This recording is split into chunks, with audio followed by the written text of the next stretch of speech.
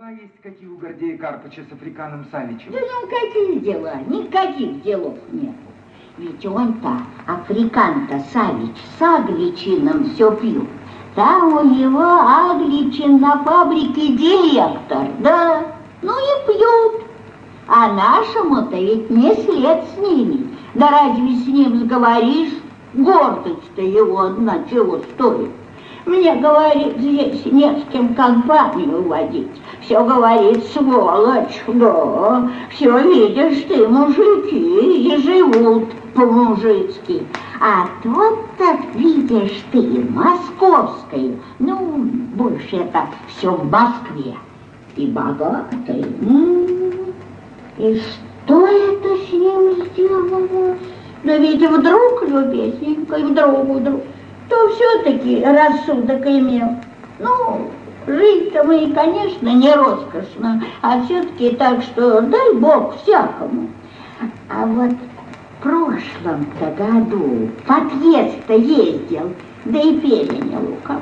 Перенял, уж не отказывали. Все эти штуки-то перенял. Теперь все ему наше русское не мило. Вот ладит одно. Хочу жить по-нынешнему, модами заниматься. На день, говорит, черти, а? Ведь что выдумает-то? Приезжать, что ли, мне кого на старости, говорю, разные прелести-то делать? Вот поди ты с ним. Не пил ведь прежде-то никогда. А теперь с этим африканом пьют. Спьяну-то должно быть у него и помучилась. Ах, уж я так думаю, что это враг его смущает. Ну как-таки рассудку-то не имеет. Ну ищи-ка бы молоденькому-то это и нарядиться, ведь все это лестно.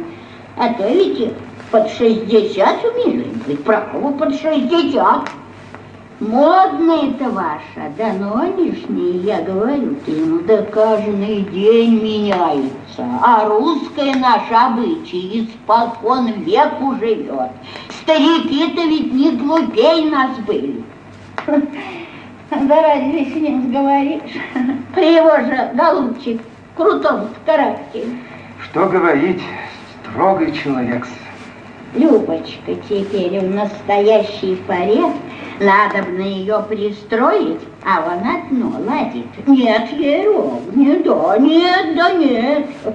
А вот есть, а у него-то все нет. А каково же это? Материнскому-то сердцу. Может быть, Гордей Карпыч хотят в Москве выдать Любовь Гордеевну? Да кто его знает, что у него на уме. Смотрит, верит, ни словечко не скажет, ведь точно я и не мать. Да прав. Вот ничего я ему сказать-то не смею. Разве с кем поговоришь с посторонним про свое горе?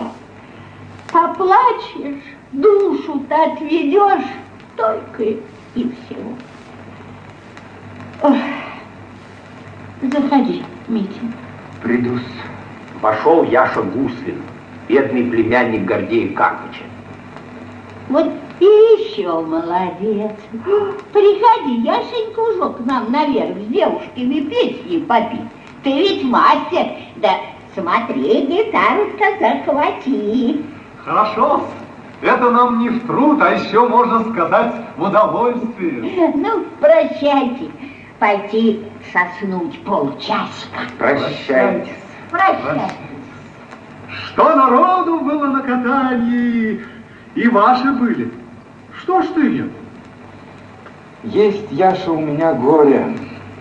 Да никто этого горя не знает. Никому я про свое горе не сказывал. Скажи мне. Ах, говори, не говори, ведь не поможешь. А почем знать? Никто мне не поможет. Пропала моя голова. Полюбилась мне больно Любовь Гордеевна. Да что ты, Митя? Как же это? Да вот уж как-никак, а сделалось. Лучше, Митя, из головы это выкинь. Этому делу никогда не бывать, да и не